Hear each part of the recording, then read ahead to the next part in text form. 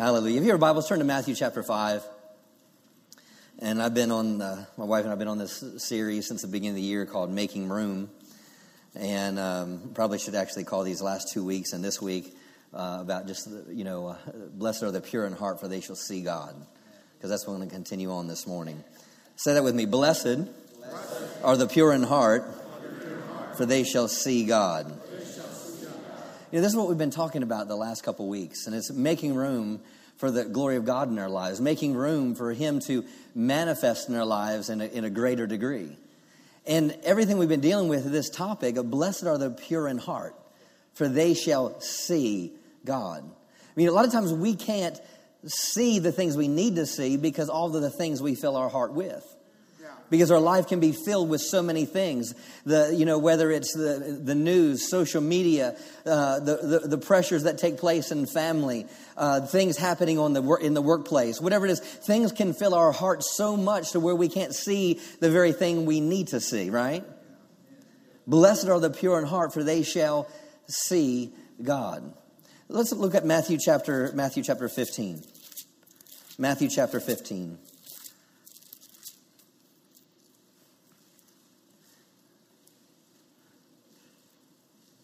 Verse 8.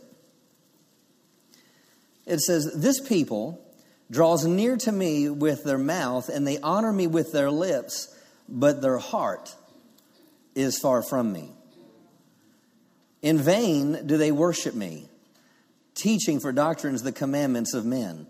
So here it says they draw near to me with their mouth,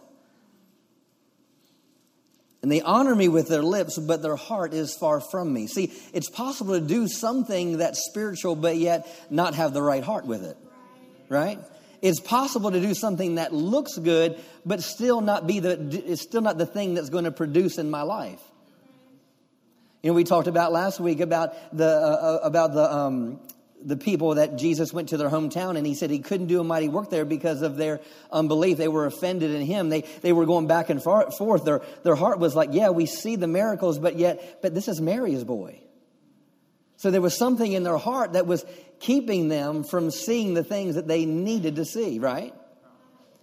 In 1 Timothy chapter 3, 2 Timothy chapter 3, it talks about, He warns them and it says, in the last days there'll be perilous times. Hard to deal with and hard to bear. And it says people will be lovers of pleasures more than lovers of God. And it says they'll have a form of godliness, but they'll deny the power thereof. Meaning they're doing they're doing the right things on the outside, but there's a disconnect from their heart. See, God is interested in the hidden man of the heart, as Peter talks about. He's interested in what's going down on the inside of your heart. It's not about the actions. It's not about the form. It's not about how you look on the outside.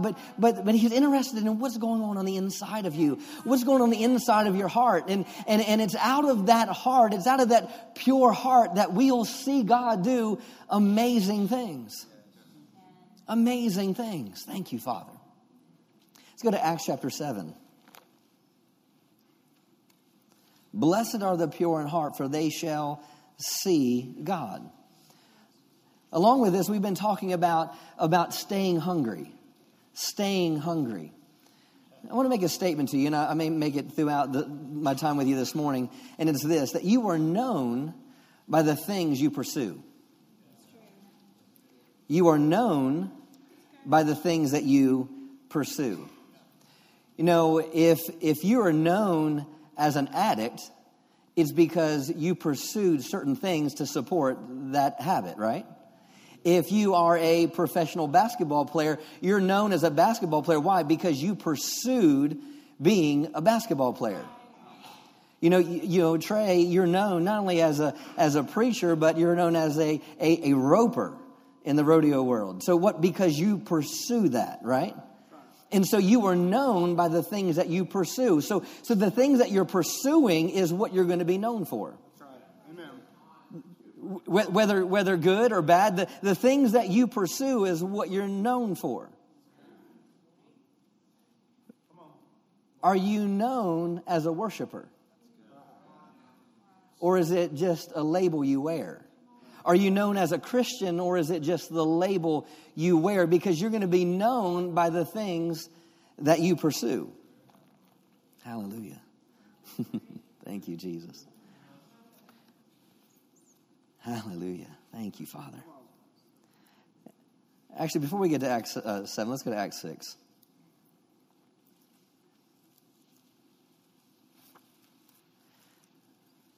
Verse 3. It says, "Wherefore, brethren, look ye out among you 7 men of honest report." So they're looking for something, right?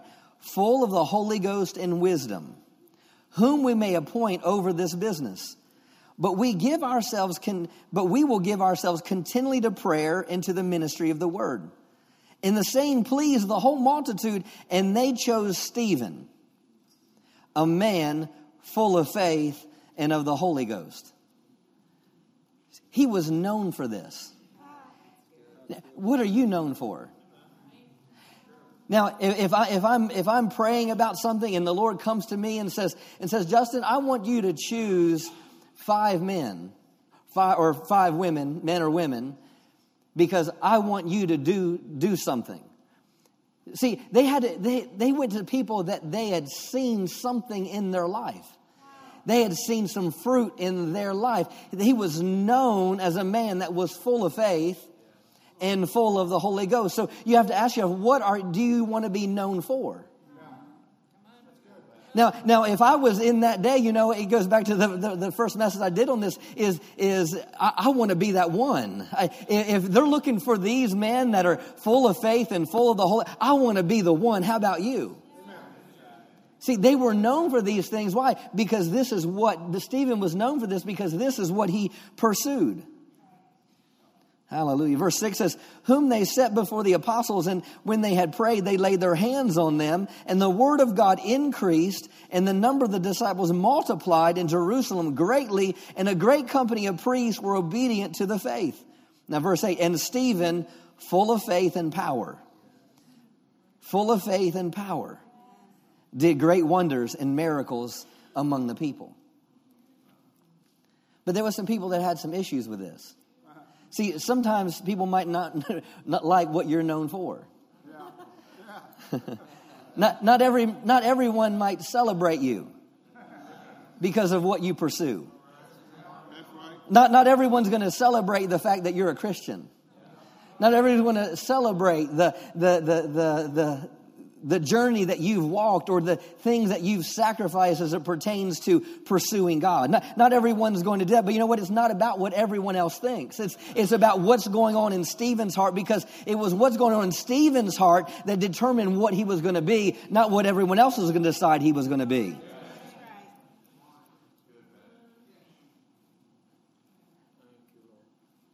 Verse 10. It says, "But they were not able to resist the intelligence and the wisdom and the inspiration of the Spirit with which by he spoke." Man, there was something different about this Stephen. There was something different about this man. It was what was in here. It wasn't what was up here. It was what was in here. "Blessed are the pure in heart, for they will see God." Verse 13, it says, "And they brought forward false witnesses who asserted this man never stops making statements against the sacred place and the law of Moses. For we have heard him say that this Jesus the Nazarene will tear down and destroy this place and will after the institution and usages which Moses transmitted to us." Verse 15, "Then all who sat in the council, as they gazed intently at Stephen, saw that his face had the appearance of an angel." Wow. So not only are the people that put them in office, but now the people that were against him saying there's something different about Stephen. Yeah. There's something different about Stephen. Do people see God in you? Yes. See, the glory of God manifesting in your life will change you from the inside out. And let's go to Acts 7, verse 1. "Then said the high priest, Are these things so?" Verse 2, "And he said, Men, brethren, and fathers, hearken. The God of glory appeared unto our father Abraham when he was in Mesopotamia, before he dwelt in Haran." Now get this. the God of glory. Here, all of a sudden now, Stephen has an opportunity to minister. And what does he start off saying? The God of glory. The God of glory who appeared to our father Abraham. If you read the whole chapter of Acts 7, I'm going to touch on a few things with it, just for the sake of where we're going this morning, because we need to see this. The first thing he references is the God of glory. You know, why? How could he say that? Because he had a relationship with the God of glory. There was something on the inside of him that was like, man, I want to know him. If you go on and you read throughout this chapter, he goes on and he talks about Abraham. He talks about Isaac. He talks about Jacob. He talks about Joseph. And then he gets in and he talks about Moses. From verses 22 to verses 43, I believe he talks about Moses.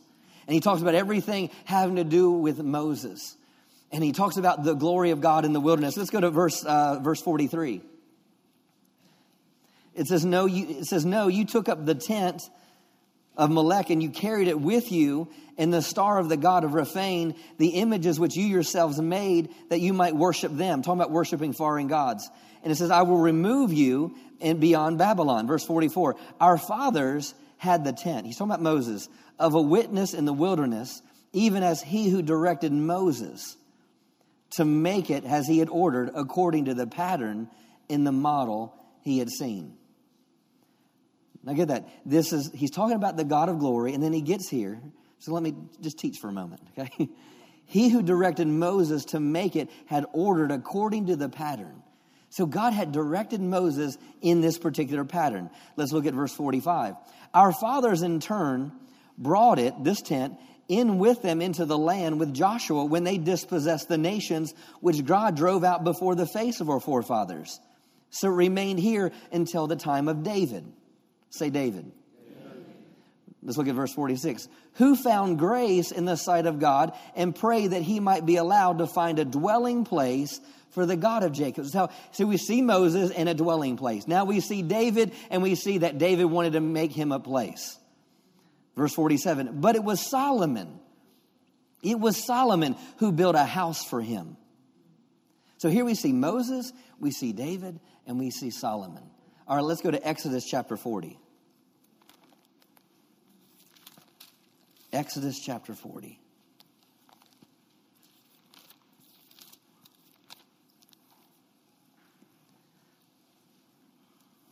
In Exodus chapter 40, God is giving Moses some direction.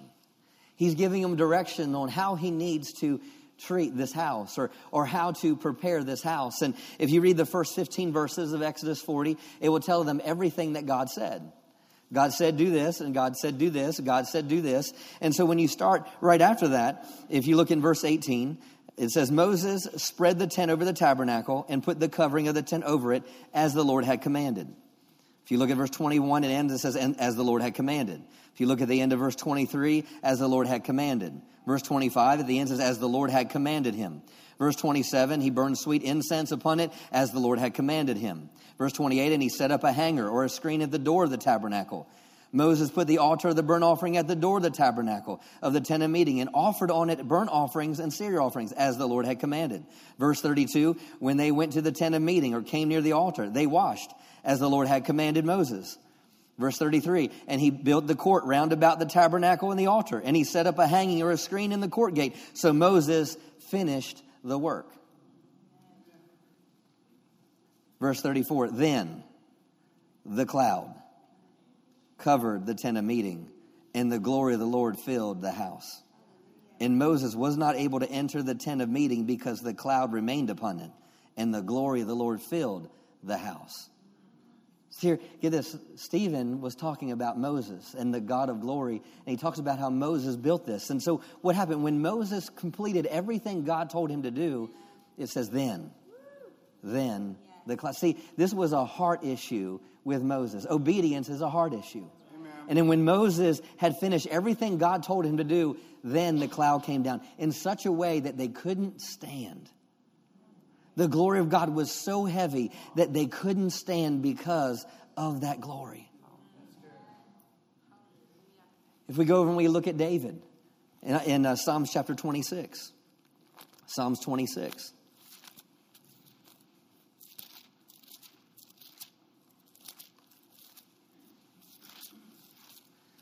Psalms 26, verse 8. He says, Lord, I have loved the habitation of thy house in the place where your glory dwells. I love the habitation of your house in the place where your glory dwells. If you go to the next chapter in 27, it says of David, one thing have I desired, and that will I seek after, that I will dwell in the house of the Lord all the days of my life, to behold the beauty. So Stephen talked about Moses, and he talked about David. They had this desire, and they had this heart for the glory of God. Of, we just want to see you, God. I just want to see you. Moses, we know, show me your glory.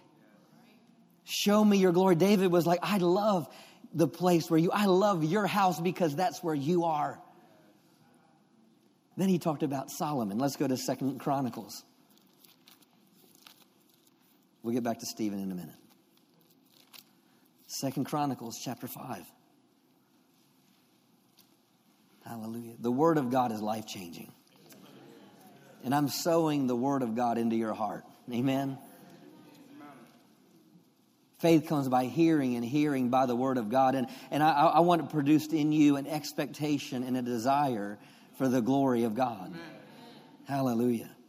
2 Chronicles chapter 5, verse 11, it says, and when the priests had come out of the holy place, for all the priests present had sanctified themselves and separated themselves from everything that defiles, without regard to their divisions. So this is a heart thing. They separated themselves. And all the Levites who were singers, and all of those of Asaph, Heman, Jeduthun, and the sons of the kinsmen, arrayed in fine linen, having cymbals, harps, and lyres, stood at the east end of the altar, and with them priests, blowing trumpets. It came even to pass, as the trumpeters and singers were as one, to make one sound to be heard in praising and thanking God. And when they had lifted up their voices and praised the Lord, saying, for he is good, for his mercy endures forever, then the house was filled with a cloud, even the house of the Lord, so that the priests could not stand to minister by reason of the cloud, for the glory of the Lord had filled the house of God. All this was a heart. They separated themselves and they worshiped. If you look at chapter 6, starting in verse 12. And Solomon stood before the altar of the Lord in the presence of all the assembly of Israel, and he spread forth his hands. For he had made a bronze scaffold, 5 cubits square, 3 cubits high, and had set it in the midst of the court. Upon it he stood, and he knelt upon his knees before all the assembly of Israel, and he spread forth his hand toward heaven, and said, O Lord God of Israel, there's no God like you in heaven or in earth, keeping covenant and showing mercy and loving kindness to your servants who walk before you with all their hearts. Man, if you read this whole chapter, this is all of a prayer of Solomon. If you get down to verse 39, it says, then hear from heaven your dwelling place, their prayer, the supplication, and maintain their cause, and forgive your people who have sinned against you. Now, O God, I beseech you, let your eyes be open and your ears attentive to the prayer offered in this place. So now arise, O Lord, and come into your resting place, you in the ark of your strength and power. Let your priests, O Lord, be clothed with salvation, and let your salvation rejoice in good and in your goodness. O Lord God, turn not away the face of your anointed one. Remember your good deeds, mercy, and steadfast love for David, your servant. Now look at chapter 7. When Solomon had finished praying, the fire came down from heaven and consumed the burnt offerings and the sacrifices, and the glory of the Lord filled the house. The priests could not enter the house of the Lord because the glory of the Lord had filled the Lord's house. And when all the people of Israel saw how the fire came down and the glory of the Lord upon the house, they bowed with their faces upon the pavement, and they worshiped and praised the Lord, saying, for he is good, for his mercy and loving kindness endure forever.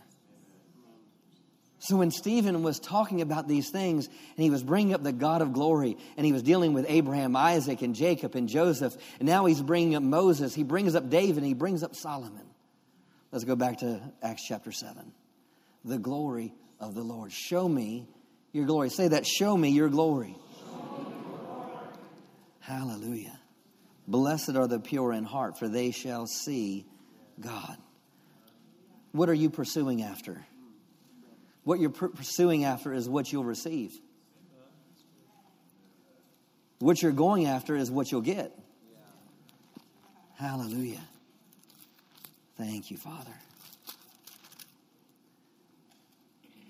Thank you, Father. Verse 48. Remember, we just talked about Moses in the temple. We talked about David and his habitation. And we talked about Solomon in the house of God. But verse 48 says, however, the Most High does not dwell in houses and temples made with hands. Hallelujah. See, he was talking about the glory that was then. But Stephen is also, if you read Zechariah, it talks about that the latter glory will be greater than the former glory. So he says here, however, the Most High does not dwell in hands and temples made with hands, as the prophets say. Heaven is my throne and the earth is my footstool. Now get this. This is what he's saying is what Stephen is telling us. He doesn't dwell with temples made with hands. And then right after he says, why? Because heaven is my home and the earth is my footstool. Meaning I want to inhabit not just a temple, I want to inhabit the whole earth. I just don't want to, he goes, I am inhabiting heaven, but my earth is my footstool. Earth is where I place my feet. Earth is where I've planted. The ground right here where you and I live, this is where I place it. It's not just in temples made with hands, but I want my glory to be seen in all the earth. Habakkuk prophesies and Habakkuk declares that the earth, hallelujah, that the earth shall be filled with the glory of God as the waters cover the sea. So it's not just about what happens in this room, but what God wants to do in your life, what He wants to do in your home, what He wants to do in your workplace. Is everywhere you go, He wants to manifest. Why? Because the glory wasn't just made for a temple. It was made not just for heaven, but the earth is His footstool. Hallelujah. Heaven is my throne and the earth the footstool for my feet. What kind of house can you build me, says the Lord? Or what is the place in which I can rest? Was it not my hand that made all these things? Verse 51, you stubborn and stiff-necked people, still heathen and uncircumcised in hearts and ears. You're always actively resisting the Holy Spirit, as your forefathers were, so you are and so you do. What was going to hinder them? They were stiff-necked. Their ears were closed. Why? Because their heart wasn't so. They weren't circumcised in heart, meaning their heart wasn't going after God. Verse 52. Which of the prophets did your forefathers not persecute? And they slew those who proclaimed beforehand the coming of the righteous one, whom you now have betrayed and murdered. You who received the law as it was ordained and set in order and delivered by the angels, and yet you did not obey it. Now, upon hearing these things, the Jews were cut to the heart and infuriated, and they ground their teeth against Stephen. Verse 51, but he, full of the Holy Spirit and controlled by him, gazed into heaven, and he saw the glory of God. Here, now get this. Stephen, his face shone like an angel. They ask him, are these things true? And he goes in and he preaches to them the glory of the God of glory of Abraham, Isaac, Jacob, Joseph, Moses, David, Solomon. And he goes in and talks about what God wants to do. But they're saying, even the prophets prophesied about Jesus coming, but you killed the prophets. And he's standing there and he's looking up, full of what he was known for. And he sees Jesus. See, what he was preaching about, now he was seeing. What he was preaching about, he was seeing. What he was talking about, he was seeing. And it got to a place where it didn't matter what any of them were saying, any of them were doing. It was like, I'm seeing him. I'm seeing him. I saw into heaven and I saw the glory of God and Jesus standing at the right hand. And he said, look, I see the heavens open. He even said it. Look, I see the heavens open and the Son of Man is standing at the right hand of God. But they raised a great shout, and they put their hands over their ears and rushed together upon him. Then they dragged him out of the city and began to stone him. And the witnesses placed their garments at his feet of the young man named Saul. And while they were stoning Stephen, he prayed, Lord Jesus, receive and accept and welcome my spirit. And falling on his knees, he cried out loudly, Lord, fix not this sin upon them. Lay it not to their charge. And when he had said this, he fell asleep in death. Now get this. Verse 1, and Saul was not only consenting to Stephen's death, he was pleased and entirely approved. On that day, a great and a severe persecution broke out against the church, which is in Jerusalem, and they were all scattered throughout the region of Judea and Samaria, except the apostles. Hallelujah. Let's go to Acts 9. Verse 1. Hallelujah. Meanwhile, Saul, still drawing his breath hard from the threatening and the murderous desire against the disciples of the Lord, went to the high priest, and he requested of him letters to the synagogue in Damascus, authorizing him so that if he found any men or women belonging to the way, he might bring them bound to Jerusalem. Verse 3, now as he traveled on, he came near Damascus, and suddenly a light from heaven flashed about him. If you look in later on in Acts, when he talks about the glory, I saw the glory of the Lord. Now, I'm bringing these points together because I want you to see something. Here, Stephen is. He's looking up to heaven, and he sees the glory of God. And he even declares, I see heaven open, and the Son of Man standing at the right hand of God. And he's looking up, and he's prophesying, and he says this. He bows on his knees, and he says, Lord, forgive them, because they don't know what they do. They don't know what they do. And what did the people do? They cast their garments before who? Saul? When we see Acts chapter 9, you know what we're seeing? We're seeing the manifestation of Stephen's prayer. We're seeing the manifestation of Stephen's prayer. He's bowing on his knee, Lord, forgive them. They don't know what they do. And what happened? The glory, the same glory that Stephen was seeing. The same glory that got Stephen's attention. That same glory is the same glory that eclipsed Paul's life.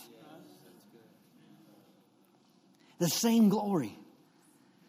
To where Paul saw this same glory, and he tried to describe the brightness of it, and he couldn't even put it in words, but this glory, the same glory that Stephen saw, was the same glory that Paul encountered on the road to Damascus, and Paul was like, who are you, Lord? He goes, I'm the one you're persecuting. There's no case that's too far gone for the glory of God. You can't outrun and be too far away from the glory of God. Here the Apostle Paul, a killer, a murderer, was standing there, but yet the glory of God had the ability to change his life. But it all came on the back of Stephen praying for him. You seeing the glory of God in your life is important to affect others around you.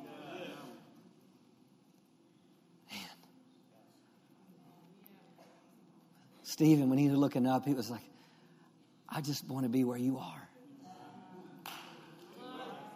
See, it didn't matter about losing his life. It was, look, I just want to be where you are. I just want to be where you are. Thank you, Father. Blessed are the pure in heart, for they shall see God. Thank you, Father. Let's go to Philippians 2. Let's pick up with the Apostle Paul.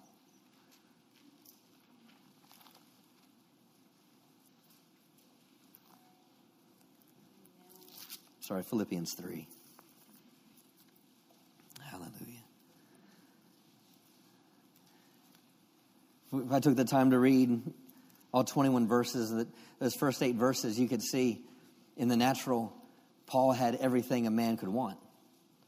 He was a Hebrew of the Hebrews, a Pharisee of the Pharisee, counting the law. He was blameless. He had lots of money. He was known by people. He was famous, so to speak. He sat at the feet of Gamaliel. He had a lot of prestige. And he gets down here in verse 8. He says, yes, furthermore, I count everything as loss compared to the possession of the priceless privilege, I'm reading the Amplified, the overwhelming preciousness, the surpassing worth, and supreme advantage of knowing Christ Jesus, my Lord. Man, I count everything as loss compared to knowing Christ Jesus, my Lord, and of progressively becoming more deeply and intimately acquainted with him, of perceiving and recognizing and understanding him more fully and clearly. For his sake, I've lost everything and considered it all but mere rubbish in order that I may win and gain Christ, the Anointed One. Meaning, all those things in my past, I count as nothing. On that day at the road to Damascus, when he saw the glory of God, nothing else mattered. Nothing else mattered. No natural success, no natural prestige, no fame, nothing else mattered. Nothing else mattered except knowing the one that eclipsed his life. Nothing else mattered but the one he met on that road. Nothing else could compare to what he experienced on. He never felt anything like it. He never saw anything like it. He never saw anything that bright. He never got a hold of it and felt such peace. He never understood the thing he had been pursuing God the way he thought he should have. But when he realized, man, you know what? There's something more. There's something more. Verse 9 says, and that I may actually be found and known as in him, not having my own righteousness that can be called my own based on my obedience to the law's demands. Thank you, Father. Which comes through faith in Christ Jesus, right standing with God, which comes from God by saving faith. Verse 10, for my determined purpose is that I may know him, that I may progressively become more deeply and intimately acquainted with him, perceiving and recognizing, understanding the wonders of his person more strongly and more clearly, and that I may in the same way come to know the power outflowing from his resurrection. Hallelujah. Now get that. I may come to know him from the outpouring of his resurrection, which it exerted over believers, and that I may so also share in his sufferings, as to be continually transformed in the Spirit into his likeness, even to death, and in the hope. Verse 11, that if possible, I may attain to the resurrection out from among the dead. Man, my determined purpose is to know him. My determined purpose, meaning there's no other purpose I have in life. I have one purpose. My heart has one purpose. Blessed are the pure in heart. Pure heart is having one focus. A pure heart is one direction. A pure heart is having one direction you're going after, one purpose you're pursuing. And that's what Paul was saying. My determined purpose, my sole purpose, my only thing that I'm concerned with, the only thing I'm running after is to know him. Blessed are the pure in heart. See, it's so easy to have lots of focuses.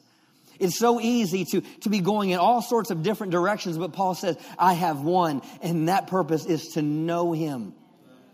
And get this, and the power that's outflowing from his resurrection. Well, what is that power? Romans chapter 6, verse 4 says that God raised Jesus by the glory of God. So Paul was saying, you know what? When he was saying, I want to know him and the power of his resurrection, he go, I want to know his glory. That's what he's saying. I want to know his glory. I have one purpose. I have one focus. I want to know his glory. I want to know his glory. And and the thing is, it's not about Paul cleaning himself up. It's not about Paul saying, well, I got to do this, and this, and then I can pursue God. No, you pursue God and let him take care of everything else. You pursue God and let him clean you up. You pursue God and let him give you direction. You pursue God and let him mature you. You pursue God.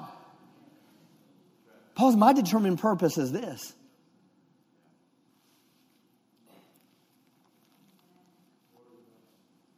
Verse 12, now get this, not that I have now attained or have already been made perfect, but I press on. Thank you, Father. To lay hold of and grasp and make it my own. That for which Christ Jesus has laid hold of me and made me his own.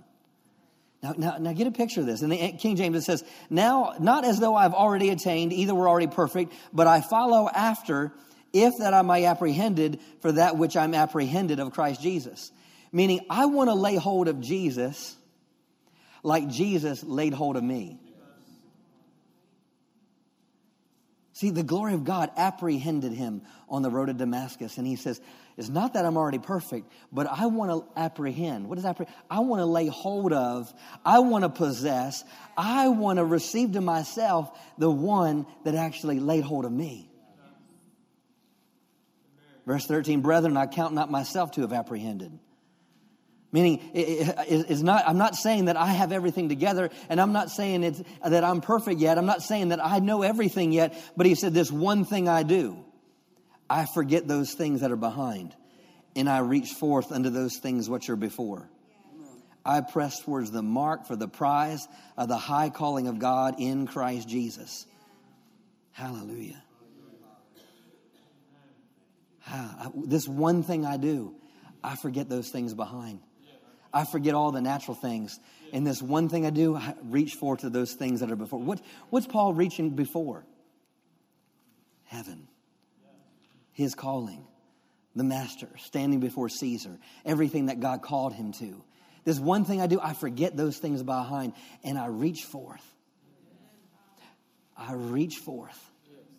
See, you can't have your heart, blessed are the pure in heart. You can't have your heart filled with your past and expect you're going to go forward.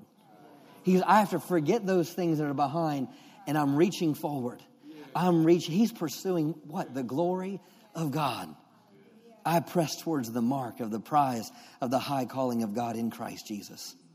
Hallelujah. Let us therefore, as many as be perfect, be thus minded. Hallelujah. Meaning we should have this same mind, that we should be reaching forward, going after. The same thing that apprehended Paul is the same thing that we should be pursuing after. The same thing that changed his life is the same thing we should be pursuing after. Show me your glory. Show me your glory. Show me your glory. Now, I read earlier in Philippians in the same chapter, when after worship, when he talked about, man, I just want to be where he is. I want to depart, but it's far better that I'm here with you. And really, this has really been the determined purpose. Whether we're talking about Abraham, talk about Noah, you talk about Enoch. Enoch had said he had this life. What his testimony was that he walked with God. Noah, it said that he had this was the history of his generation, meaning this was the history of his life, that he walked righteousness, that he was meek, and it said he had this testimony that he fellowshiped with God. He walked with God. Every man or woman of God throughout Scripture, they had this same determined purpose. To walk with God. Elijah wanted to walk with God. Elisha wanted to walk with God. David wanted to know God. Solomon wanted to build a house where God was present. The prophets wanted to know God. Jesus, we talked about it last week. He had this testimony, Revelation talks about, and that testimony was what? Worship God. Jesus had the same testimony in John 17 where he said, I have continued. No, I have known you continually. Then he says, and I will continue to make you known. I have known you continually. This lets me know this was Jesus' pursuit. This was Jesus' heart. I just want to be where he is. I just want to be where he is. Now, don't get me wrong. It's not about not being able to relate to the world down here. But it's having always an ear turned towards heaven. We are in this world, but we're not of this world. Meaning I live in this world, but I don't receive my strength from this world. Jesus even told some of his disciples, and he goes, I'm from above and you are from beneath. You're of this world and I'm not of this world. He goes, what I speak, I don't speak of this world, but I speak of some things from above. I'm born from above. You know what? And you made Jesus the Lord of your life. Hallelujah. You know what? You are born from above. Hallelujah. You have a new nature. You are a new creation. Hallelujah. You are a new creation. You are born from above. And we need to have the same heart focus. I just want to be where he is. Hallelujah. Let's go to Hebrews 11, and I'll close with this. Hebrews 11. Hallelujah.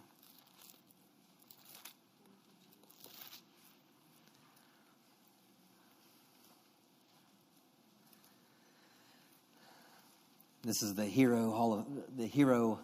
Hall of Faith of faith, the heroes of faith. Hallelujah. Thank you, Father. Thank you, Father. What was that? A man of faith is a man that is always pursuing God. If you look at this, and we can use these instances because we can see the life of faith, and we can see how faith works. We can see how faith operates. We can see our right to be able to live by faith. We see the force of faith. We see that faith is the substance of things hoped for, the evidence of not seen. We see how the worlds were framed by faith.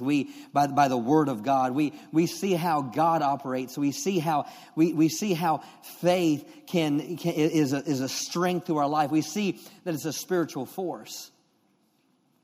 Now, I want to bring something out in the Scripture that all these men of faith had in common.